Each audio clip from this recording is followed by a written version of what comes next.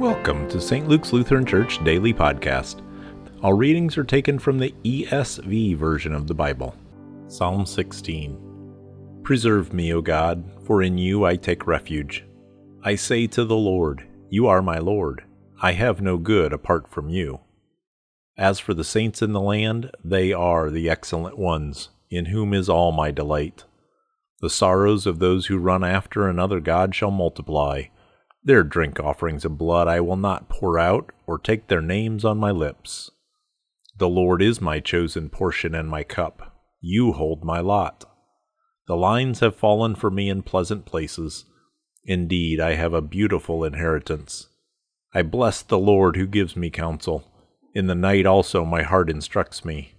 I have set the Lord always before me, because he is at my right hand. I shall not be shaken. Therefore my heart is glad, and my whole being rejoices. My flesh also dwells secure. For you will not abandon my soul to Sheol, or let your Holy One see corruption. You make known to me the path of life. In your presence there is fullness of joy. At your right hand are pleasures forevermore. Thank you for listening to St. Luke's Lutheran Church Daily Podcast. For more information, visit our website at sllcs.org.